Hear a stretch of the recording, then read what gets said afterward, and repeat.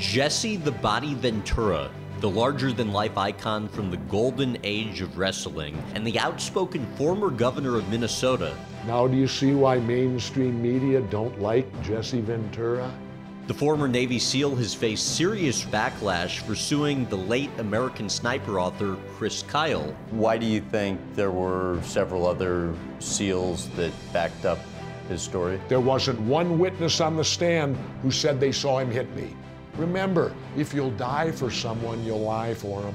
But Ventura wants to set the record straight and respond to his critics. So when the media portrays me as going after a widow and her children, that's a lie. Never at a loss for words, he also speaks candidly on everyone from Hulk Hogan. You and Hulk were once good friends. Yeah, I'm not friends with anyone I don't trust. To unlikely friend Fidel Castro. I think I'm the only elected official who can say, while elected, met with Fidel Castro. All that's coming up next, right here on the In Depth with Graham Bensinger podcast. So I wanted to just start off by, it's kind of fascinating all the different careers you've had, whether it be your time as a Navy SEAL, a professional wrestler, actor, broadcaster. You've had so many different successful careers. I want to take you back to your time as a Navy SEAL. Your parents both served, but interestingly, they weren't, I don't believe, initially fond of the idea of you enlisting and skipping college? No, my father, he had my mother and father, I have a rarity, they're both World War II veterans. My mother served as a nurse in North Africa, and my father had 6 Bronze Battle Stars. He served in North Africa, he served at Normandy, the Battle of the Bulge, Remagen Bridge, Anzio, and Berlin, all of them. And my father was as anti-war as you would find. And so my father's only advice to me was this. He said, look, if you got to go in the service, and he was biased because he was in the Army. He said, join the Air Force or the Navy, because he said they'll at least teach you something that you can use. But my dad didn't literally realize I would become Brownwater Navy, which essentially, I'll put it this way, when I got out, I could go on a year's unemployment. When I went to the unemployment office, they asked me what I was qualified to do, and my buddies told me how to answer who got out before me. When they ask you what you're qualified to do as a Navy SEAL or frogman, I'm qualified for diving, demolition, and parachuting. So what kind of civilian job are you going to get? Right. Hand me my unemployment check. How would you best explain what SEAL training entailed? It's difficult. It's not for everyone. 300 kids were in the room in boot camp when they gave us the screen test. Probably 30 stayed to take it. Out of the 300 that were originally in the room and the 30 that took the screen test to qualify, only 4 of us passed. 4 out of 300. Then when you get to training, you've got all guys that have passed that screen test. Your average class will start with about 100 to 125 guys, and you'll probably graduate at about 25. Wow. So it has a 75 to 80% attrition rate. So it's not for everyone, and it doesn't make you a hero making it. It's just a certain job that you're highly qualified to do. What made the training worse than you were even expecting going into it? All of it as a whole, because during the entire time you're there, you're not allowed to walk. What do you mean? You have to run. You run to run. You run to chow. You run everywhere you go. Walking's not allowed during the training cycle of the day. So imagine how far you actually do run. And swimming was my strong point in training. Truly, what makes it tough, you're a triathlete. That's the best way to describe it. Plus harassment. You're harassed by the instructors constantly. They try to make you quit. I know this is an insignificant story, but what happened shortly after you enlist when you admit to having blisters on your hands? Oh, no, that was the first day I ran the O course. I didn't get any pre-training. I got there on Friday and class started Monday, and my hands weren't toughened. And so when I ran the O course, normally you do it in about 10 minutes when you get good at it. That day it took me 45, the first day of training. And I ended up at the end of the day with about 4 big flapping blisters on my hands because they weren't toughened. I'd just come from A school. You know, I'd never run the O course before, where some guys got there a month ahead of time and got to practice on it and toughen up for it. And that day, at the end of the day, Terry Moy, instructor Moy, who's a good friend of mine today, we're close friends. He was my first phase instructor, the most terrifying man I'd ever met on the earth. And he came out with a table and a first aid kit. And he looked at all of us and says, okay, which one of you pukes as flappers? And I looked at my hands and thought, God, I need medical attention. And I made the mistake. I raised my hand. Something you don't do. Don't bring any attention to yourself. You learn that. I learned mine that day. So he called me in front of the class and said, let me see. And I held him out. He said, oh, you got flappers. Then he said, are you right-handed or left-handed? And I said, I'm right-handed. He said, okay, hold your right hand out. So I held my right hand out, and I thought he was going to take mercuric home, alcohol, whatever. I figured I needed it. He grabbed every flapper and ripped them off. So I'm standing there now with tears running down my face. Nothing hurt that bad in my life. Then he made me turn to the class, and he said, okay, now you do the other hand. So I had to stand in front of the class and rip off my own flappers. And then he looked at me and says, now get back in line, you big dummy. What did I learn from that? Don't bring any attention to yourself. Blend in. Do not allow the instructors to focus on you. They will at some point, everybody, but don't bring it on unneeded. How would you explain the influence Muhammad Ali had on you? He had probably one of the greatest and earliest influences on me because my father had boxed a little as a kid, and my grandfather ended that. He said, you're not going to be a boxer. But my dad was a pretty tough guy. And in the day when they'd have a world title fight, it was only on the radio. So my dad would come up to my brother and I's room, and the 3 of us would gather around the radio to hear the blow-by-blow of whether it was, and I started doing that really in the days of Ingemar Johansson and Floyd Patterson. And then and then of course the big ugly bear, Sonny Liston, came along and destroyed Patterson with 2 first-round knockouts and was considered unbeatable. And then along came this young guy called the Louisville Lip, Muhammad Ali, who did a record album called I Am the Greatest. And I used to sit and listen to that album day in and day out. I had it memorized. I still have it today. I can do it today. Why'd you listen to it so much? Because he became my hero. Okay. And I remember when he was going to fight Liston, nobody picked Cassius to win except me. I said, Cassius is going to win, Dad. And sure enough, Cassius did win. And he's been my hero since I was probably 9 or 10 years old. I got the chance to spend a day with him when I was governor. It was one of the best days of my life. What did you guys do during that day? Hung out. We went to Mohammed's home at the time in Barron Springs, Michigan. I was governor. Well, what led to that was that when I won the governorship and I gave my acceptance speech, no one thought I could win. Just as no one thought Cassius would beat Sonny Liston. And I remember that night, Mohammad Cassius saying, we shocked the world. So I got up that night and I told the story of Mohammad beating Sonny Liston and how they shocked the world. And I said, we shocked the world. 2 weeks later, businessman Harvey Mackay came to my office in the lower bowels of the Capitol because Governor Carlson was still governor and we're waiting for the transition to take place.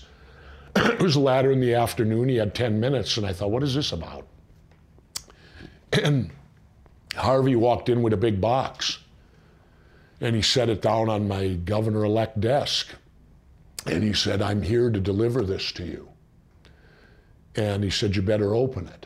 And when I opened it up, there was a pair of red Everlast gloves in it. And it said to Governor Jesse Ventura, you shocked the world, Muhammad Ali.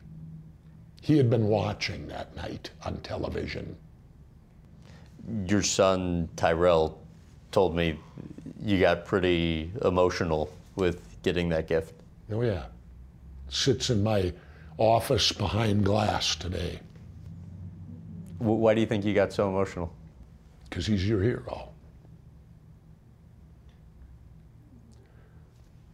And I get emotional now.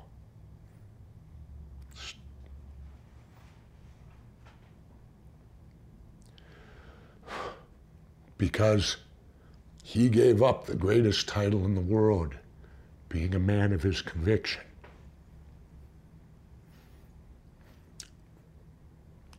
And if I can be half that man,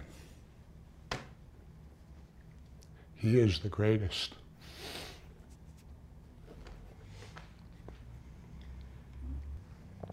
No, he gave up the title, the most prestigious title in the world, because he refused to go to war. And they would have given him a pat job. All he did was walk around doing exhibitions, but he knew if he agreed to do that, more young black people would be sent off to a war he was against. And he stood up and said, I'll give up the greatest title in the world because I will be a man of conviction. Did you talk to him about that when you were with him on that day in Michigan? Probably. The thing I remember the most was we sat down and he gets stuff every day.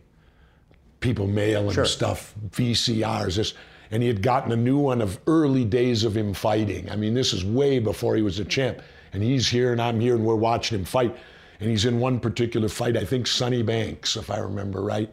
And Banks catches, maybe it wasn't him, but it was somebody, caught him clean. Pow, and Muhammad's down on his back, right? Well, he quick got up and, he went on to win the fight. But when he went down on his back, I looked over at Muhammad. Muhammad looked at me, and even through his Parkinson's, he leaned over and whispered to me, slipped. And I just burst out laughing. I thought, only Muhammad, this was no slip. This was a clean shot, and he knew it. But only Muhammad would tell you, slipped. What made you decide to run for governor in the first place? Well, people forget I had been a mayor first. I was mayor of the 6th largest city in Minnesota from 90 to 94. What made me governor was I was doing statewide talk radio, and in the 90s, economic times were great. Everybody was making huge money. Well, the state of Minnesota had, I think, a $1 or $2 billion budget surplus. In other words, they set a budget, and because taxes and the economy was so powerful, they brought in $2 billion more than they needed. Well, you know what they did with it? Spent it. They had no right to do that. That's our money. I was outraged over that. So I said, maybe I ought to run for governor. Oh my God, it took off like wildfire, and then I was caught. I had to do it. Why do you think you were able to win, given how much less money you spent campaigning compared to the other candidates? Because I was allowed to debate. They made a fatal error. You notice they haven't allowed anybody since. No third party's been allowed to debate since I won. And I loved what you said in one of the debates. The moderator asked you some question, and you just didn't know the answer to it, and you said as much, as opposed to trying to Well, I didn't. BS your way through I it. remember the question they asked me about the IRRB, which is way up on the Iron Range. It's a government within the government. Well, nobody down here in the city is going to know what the hell the IRRB is. I didn't know what. I says, I don't even know what it is. But I said, if it's important, I'll learn about it. The crowd erupted in applause and cheering because they saw someone who wasn't bullshitting them. They saw someone who got up. Did you know I never used a prepared speech my entire run for governor? I didn't have speech writers. I didn't have what do they call it, spin doctors. We didn't even do polling. We didn't bother. We didn't have the money to do any of that. How many first-time voters came out A that lot. election? A lot. And that was largely the difference, Yeah. too, wasn't it? That's how come if I run for president, if they let me in the debates, I'd win that too. Bold talk, isn't it? What's the likelihood you ever try and run? Who knows? Let's wait till the Libertarian Convention where the Libertarians announce their candidate and that candidate gets ballot access throughout the whole country. Then you time it out, you spend the least money, you come in, you destroy their two candidates if you're allowed in the debate. If they got the frickin' guts to let me in a debate, I'll come in and destroy their two candidates and steal the election in November, just like I did in Minnesota. Would you like to be president? No, not particularly. But in the back of my mind, there's always that patriotic voice saying to me, if not you, then who? Who's going to restore America? Who's going to take on the two-party dictatorship and beat them? Who can do that? Well, I've done it twice. Haven't lost yet. So after Why do you think I'm a scary guy to them? Why do you think you're? Because I've never lost to them. You notice I include them as them. I don't distinguish between the two parties because there is no difference. After you were elected, They're both owned by the same corporate ownership. It does. In other words, if you go to sports, if you bet on both teams in the Super Bowl, you're not going to lose, are you?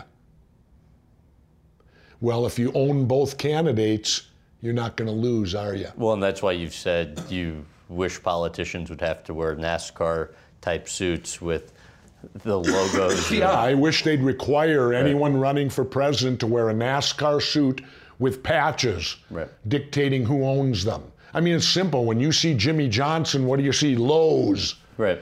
Then he's got all his other smaller patches around it. Well, if Jesse Ventura runs for president, there won't be a patch on the suit. It'll be clear white. I imagine some of my opponents wouldn't have enough suit to put the patches on. They may have to have a subordinate wear one too, so they could get all the patches on.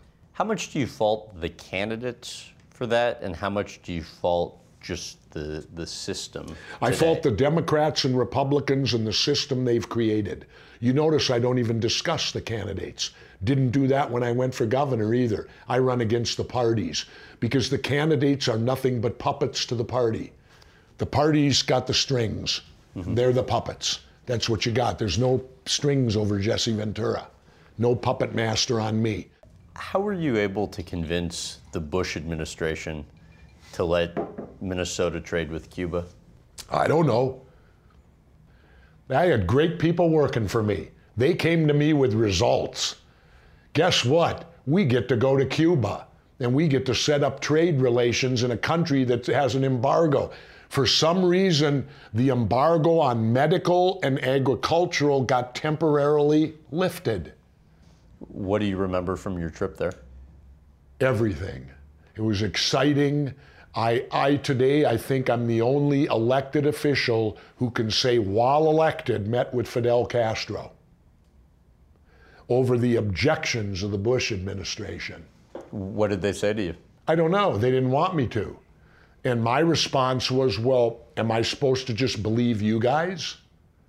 I want to go to Cuba and see the place. If I get to meet with Fidel Castro, I get to meet him face to face and draw my own opinion of the man, not what my media or what you tell me.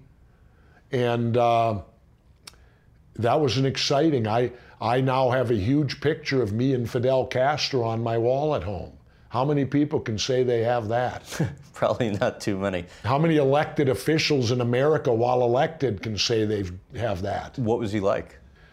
I found him, I'll tell you, he had the most unique handshake I've ever shook, and I've shook a lot. He wound up and thrust his hand down. I found that very unique. He looked me right in the eye and he said, "You're a man of great courage." And I looked him in the eye and I called him Mr. President because they have elections too, you know. He's just the only one on the ballot. We give you two. Oh boy, is America great. We give you two, one more than Fidel. You know, you might as well give it, because our two are the same, so you might as well just get Fidel. You know, same thing. But he said, "You're a man of great courage." And I looked him in the eye and said, "Mr. President, how can you say that? You don't know me." And he said, because you defied your president to come here. He knew everything. And I looked at him and I said, well, you'll find that I defy most everything. And he laughed. Now, to end the story, when we finished, he invited me to come back again and to bring my wife and children as his guest. Did you know the State Department banned my wife's passport? She wasn't allowed to go with me. Why? Well, what do women do when men go on business trips? They shop. They didn't want any money spent in Cuba, like my wife is going to prop up the Cuban economy. How ridiculous. Think about that. She wasn't allowed. We're a free country, and yet my government told my wife she could not accompany me on this trip. Right, which is remarkable considering you were the governor. Allowed to go, right. Yeah. Home of the brave, land of the free, right? What did you ask him about the Kennedy assassination? His perception of it. What did he have to say?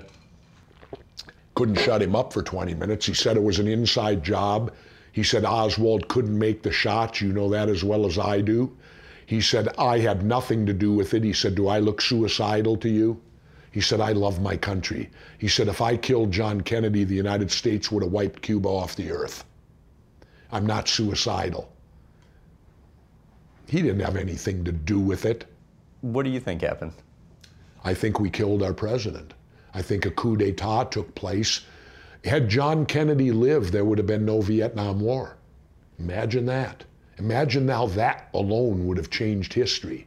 Kennedy had already ordered the first 1,000 advisors out, and he said that when he was elected, he would pull us completely out of Vietnam after he was reelected.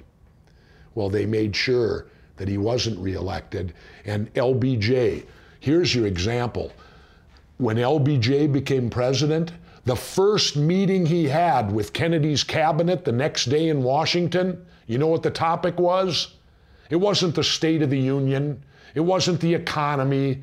His first meeting as president, LBJ, was about the Vietnam War. That wasn't a war yet. What should that say to you?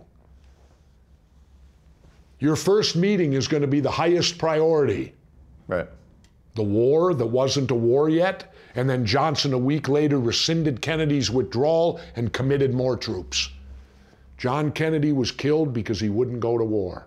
And you've done specials on this before. I know it interests you greatly. Well, I've read every book on it. You say it was an inside job. What do you believe actually happened?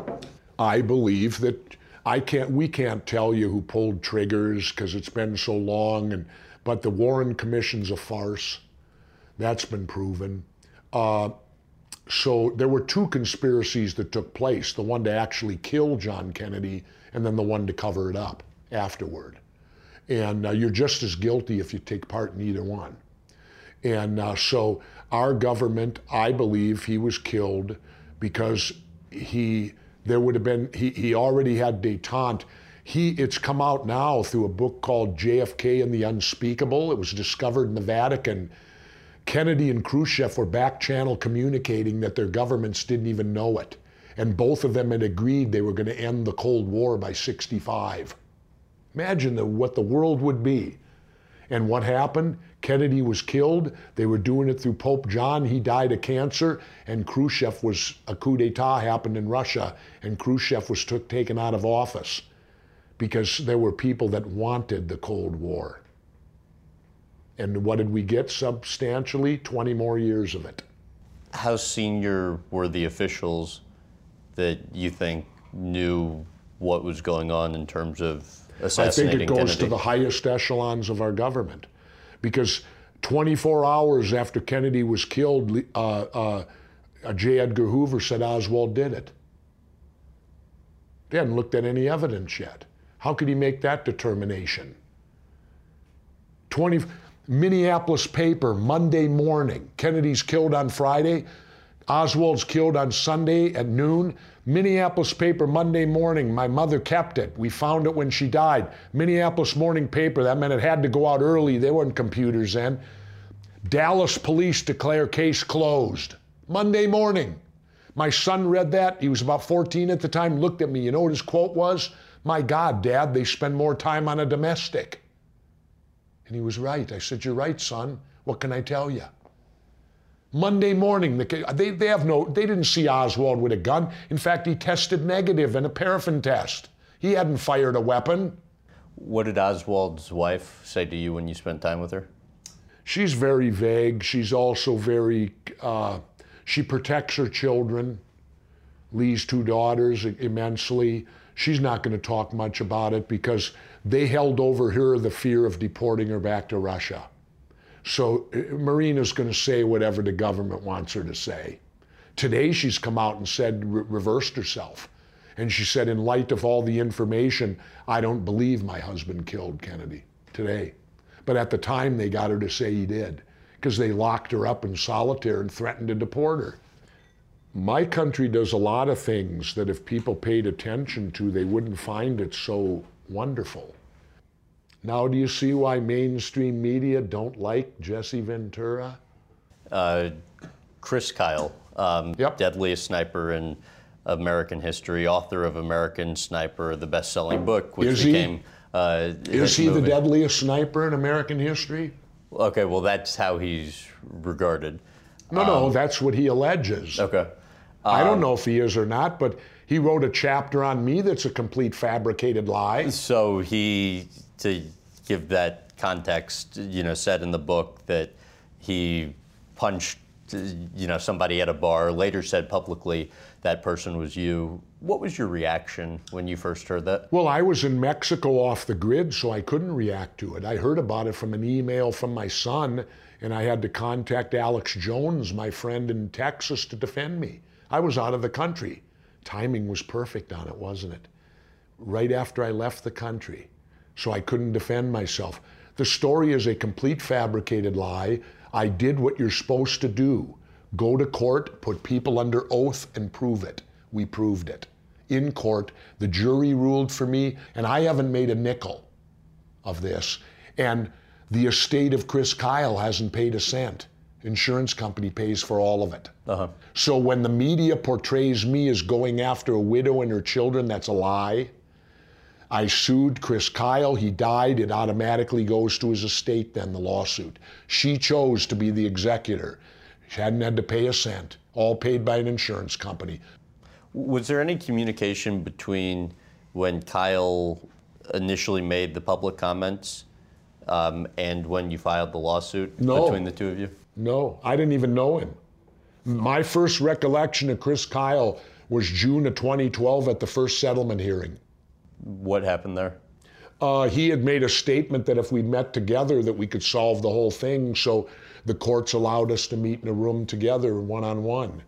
And I looked at him and I said, how can you say you hit me? You never hit me. And he said, yes, I did. I turned to the judge. I said, we're done right now. I said, if this guy's not going to admit it never happened, then what's the point? I offered to him. I said, if you'll go out with me to the media, admit you fabricated the story, I will forgive you and we'll go our separate ways. He wouldn't do it. He didn't have the honor. He didn't have, this hero from the war didn't have the courage to tell the truth. And he's not a hero. You know why? He's a backstabbing liar. He hoarded the trident for money and fame. He took an old timer like me and threw me under the bus so he could get money. And the point is, he's not a hero. You know why he's not a hero? Why? Because heroes have to have honor. You have to have honor to be a hero. A liar has no honor. Follow me? Why do you think there were several other SEALs that backed up his story? They didn't. If you come to the trial, there wasn't one witness that heard me say what they said on the stand. There wasn't one witness on the stand who said they saw him hit me. All they were doing was relaying hearsay from their buddy. Remember, if you'll die for someone, you'll lie for them. When you two had that meeting, the attempted settlement meeting, what do you think his goal was with it? To be rich and famous. He had to take the most, I guess, the highest profile member of the community and throw him under the bus.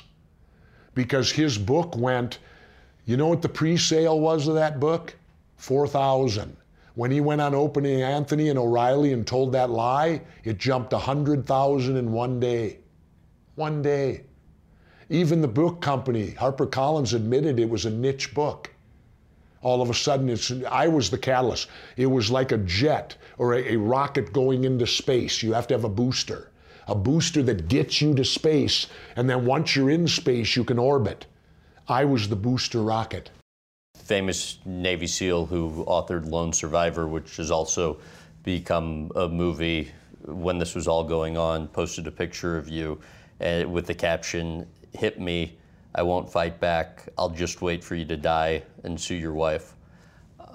Who wrote that? The author of Lone Survivor. Really? The guy who I secured from Hell Week? I'm in his book, you know. I was the first civilian they allowed to secure Hell Week. He wrote that about me, huh? That's despicable on his part, because I sued Chris Kyle for lying. See, doesn't the lie mean anything? And he's assuming I got hit. I didn't. Didn't I prove it in court? How much did the backlash get to you? A lot. I don't care to say I'm a SEAL anymore. I won't go to a reunion ever again.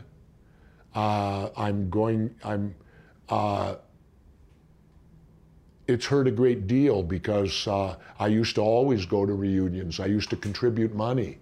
None of that'll all stop now because nobody from the community has come forward to support me, and I'm an innocent victim. And it would be the equivalent of me throwing a WW2 frogman under the bus. This Iraq guy throws a Vietnam guy under the bus. Really? That's what the guy that wrote Lone Survivor said about me?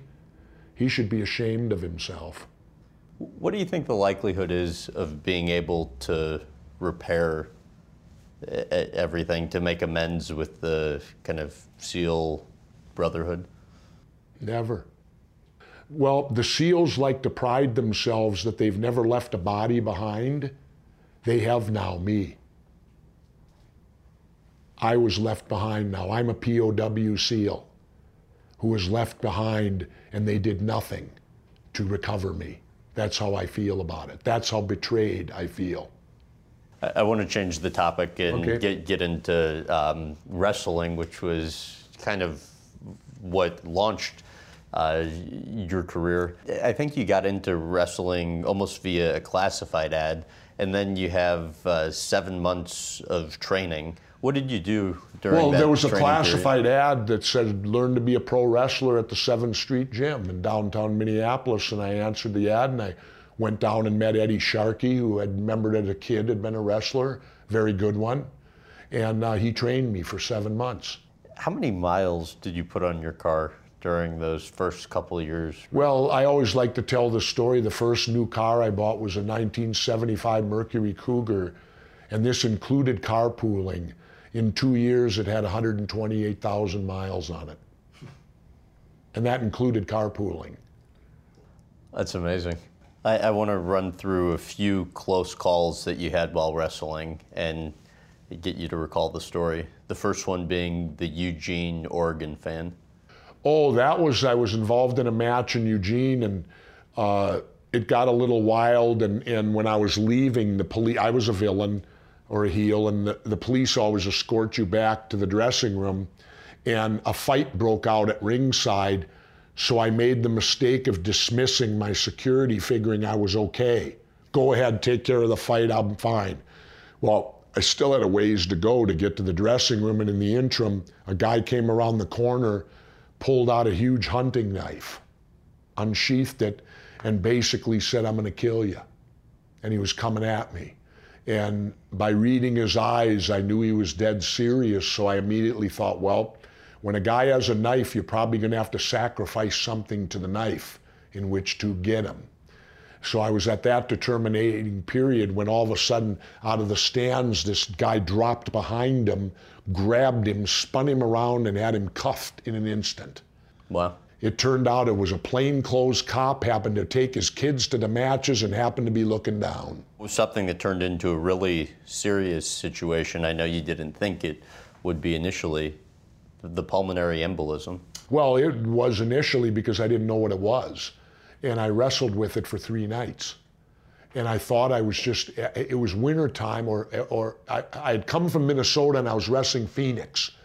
And I had no breath. I was running out of energy. And I thought, at first I thought, well, maybe it's Arizona. I'm not used to it. It's hot here. And then the next night I wrestled Oakland, same thing. And got to San Diego and I hung with John Studd then. And John was going to the gym and I just said, John, I'm not feeling good. I'm going to take a nap.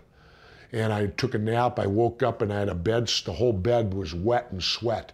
I couldn't even take a deep breath, so I went out to my rental car. I drove to the emergency room at the Sharp Cabrillo Hospital.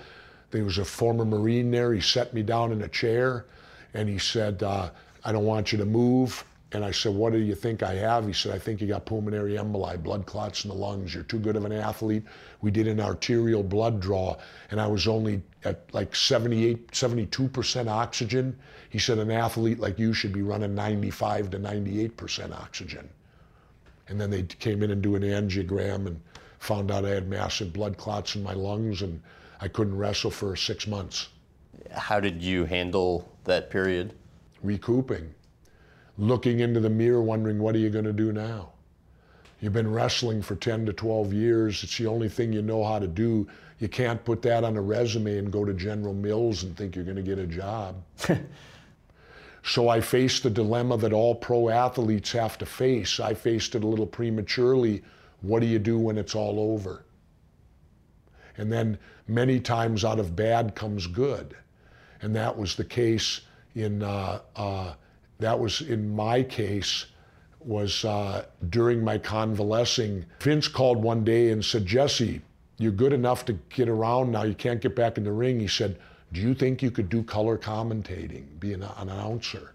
He said, I want to try something new. And I said, you want me to announce? He said, there's never been a bad guy on the mic, someone who sides with the villains. And it was Vince's idea. He said, you think you, I said, I know I could do it. So when I went there to do my first one, he gave me the greatest marching orders you could get. Before I went out to broadcast, he said, here's your mindset. If you believe it, it's true. Can you imagine being told that?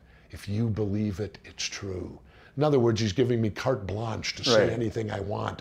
And the greatest job in the world, when I graduated then and went to the #1 team with Vince and I, Saturday night main event where we still hold the record for the largest points ever. We beat Madonna when she was on Saturday Night Live, killed her. We got a 34 share. Wow. Imagine that, 34. 1 out of 3 TVs in the US was watching Saturday Night Live. Well, imagine having a job where you can totally ridicule your boss on national television. He pays you to do it and loves it. There can't be a better job in the world, could there? What do you think of Vince McMahon? I think I have admiration for him. He's the P.T. Barnum of the generation. He took wrestling and made it a household word and took it national and made himself a billionaire. Now, is Vince a ruthless billionaire businessman? Yes. But you probably have to be. I bear no grudge against Vince. You used to, though, didn't you? No. When I disagreed with him, I did the proper thing. You go to court. I took him to federal court and beat him, and I have a retirement now. He has to pay me for every tape I've ever been on, and as long as he sells them. So quarterly, I get a check from him and have since 1991. I call it my wrestling retirement. I'm the only wrestler in the world that has it, a retirement, even though technically it's not. Why do you think he won't have me back? At the last WrestleMania on my show, I got deluged, everybody. Jesse, how come they never bring you back to the WrestleManias? They bring back all the other old timers. And I told them why. I said, if I go back and Vince tapes it and sells it, he's got to pay me royalties. He's not going to invite me back and have to pay me royalties. It's that simple. So I probably, you never say never, but I probably will never be at a WrestleMania because it would require them to pay me royalties from federal court. How do you think Vince views you? I think that at times he hates my guts, but I think deep down he admires me because he sees a lot of him in me. I don't take crap from no one. I'm an individual, and I didn't even take crap from him. That's why we separated. He wanted to control my marketing, and I wouldn't let him. I already had copyrighted Jesse the Body Ventura, and I owned it, and I wouldn't give it up to him. That's why we parted company, because I would not give up my individuality or ownership to him. You and Hulk were once good friends. Yeah. What's the likelihood of that ever being repaired? Never. Why? Can't trust him. I'm not friends with anyone I don't trust. I have to have a trust with someone to be their friend. And he's the one that ratted me to Vince when I tried to unionize. I found that out under federal deposition when Vince was put under sworn, and he didn't hesitate at all. I told my lawyer the story, and in deposition you could ask about anything. And so I wanted to know who ratted me in the locker room, because there were no agents, no one from the office was in there when I did it. So it had to be one of the boys. And when my attorney said, Mr. McMahon, has there ever been a union in wrestling? And Vince said, no. He said, has anyone ever tried to? And Vince said, well, I think Jesse Ventura spouted his mouth off about it once before. And my attorney said, did you hear Mr. Ventura?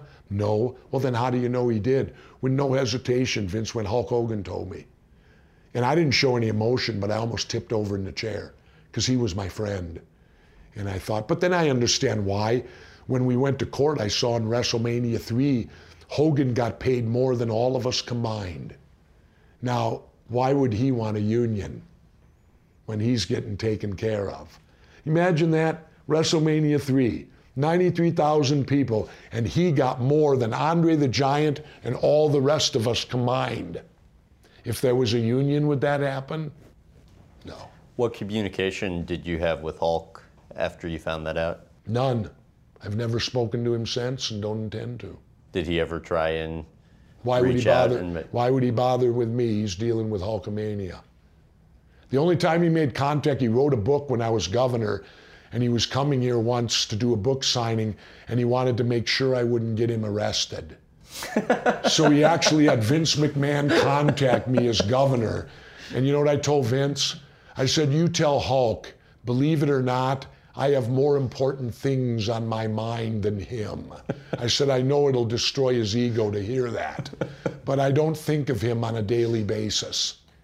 What did Hulk Hogan say about steroids that bothered you? He said he never took them. That was a lie. Actually, when he was here in Minneapolis, that's who you went to get him from. Really? Well, he'll say that's not true. But for him, like the common laugh used to be when he used to tell the kids to say their prayers and take their vitamins. In the dressing room, we'd always laugh and say, orals or injectables, when he'd tell them to take their vitamins, because a slang term for steroids is vitamins. Predator. How did you get the role in spite of Vince McMahon's wishes? I read for it. And I had an agent in Hollywood at the time. I used to go there as often as I could, and he got me an appointment with Jackie Birch, and they were casting the next Schwarzenegger movie, which was Predator, and the part of Sergeant Blaine, Special Forces, 6'4", 250. I fit it perfect, and I had the background for it. And I chewed tobacco, which was in the script. They asked me, can you chew tobacco? And I pulled out my Copenhagen and Redman. I said, I've been chewing for 20 years. So it was not acting when I chewed tobacco and spit it on Carl's boots. Why have you said before that's one of the best decisions you've ever made in your life? Well, because it got me, it gave me a union. It gave me the Screen Actors Guild. It gave me my retirement today. It gave me health care for my family to be a member of the Screen Actors Guild. Tell about your first encounter with Jean-Claude Van Damme. Well, Jean-Claude was at the time a nobody living out of his trunk.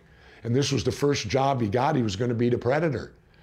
You know, they didn't know exactly what the Predator was going to be yet. I didn't even know what the Predator was till I went to a screening. They hadn't determined yet. Because remember, he was invisible to us.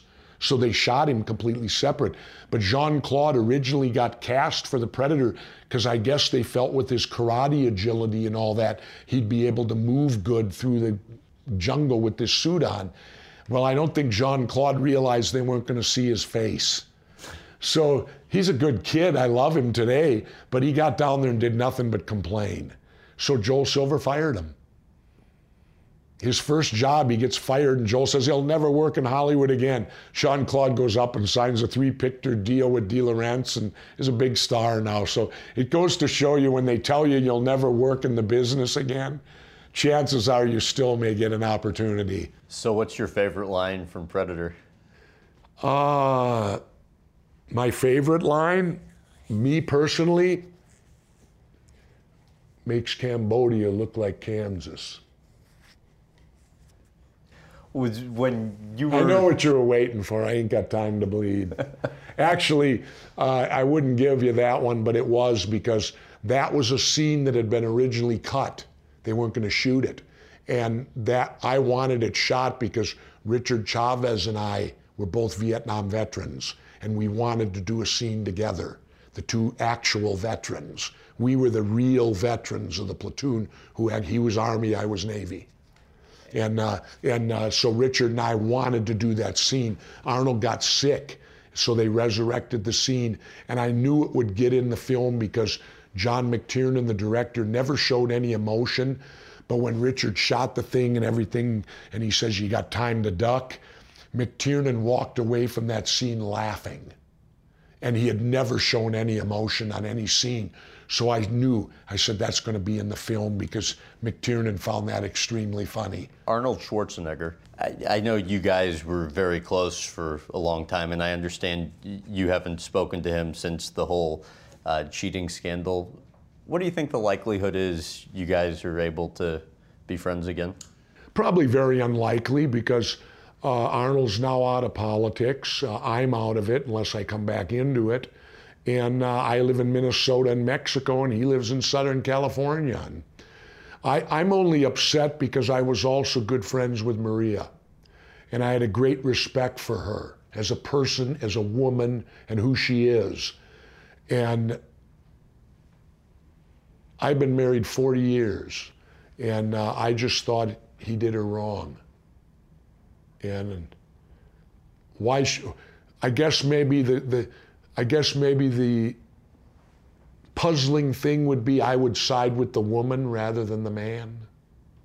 But in this case, I do. I have all the sympathy for Maria because she should have never been treated in that manner. You wrote in one of your books that Arnold was one of the most focused men you ever met in your life. Yeah. Why?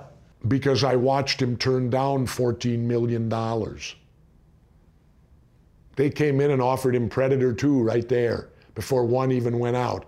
And I was sitting right in there when he said no.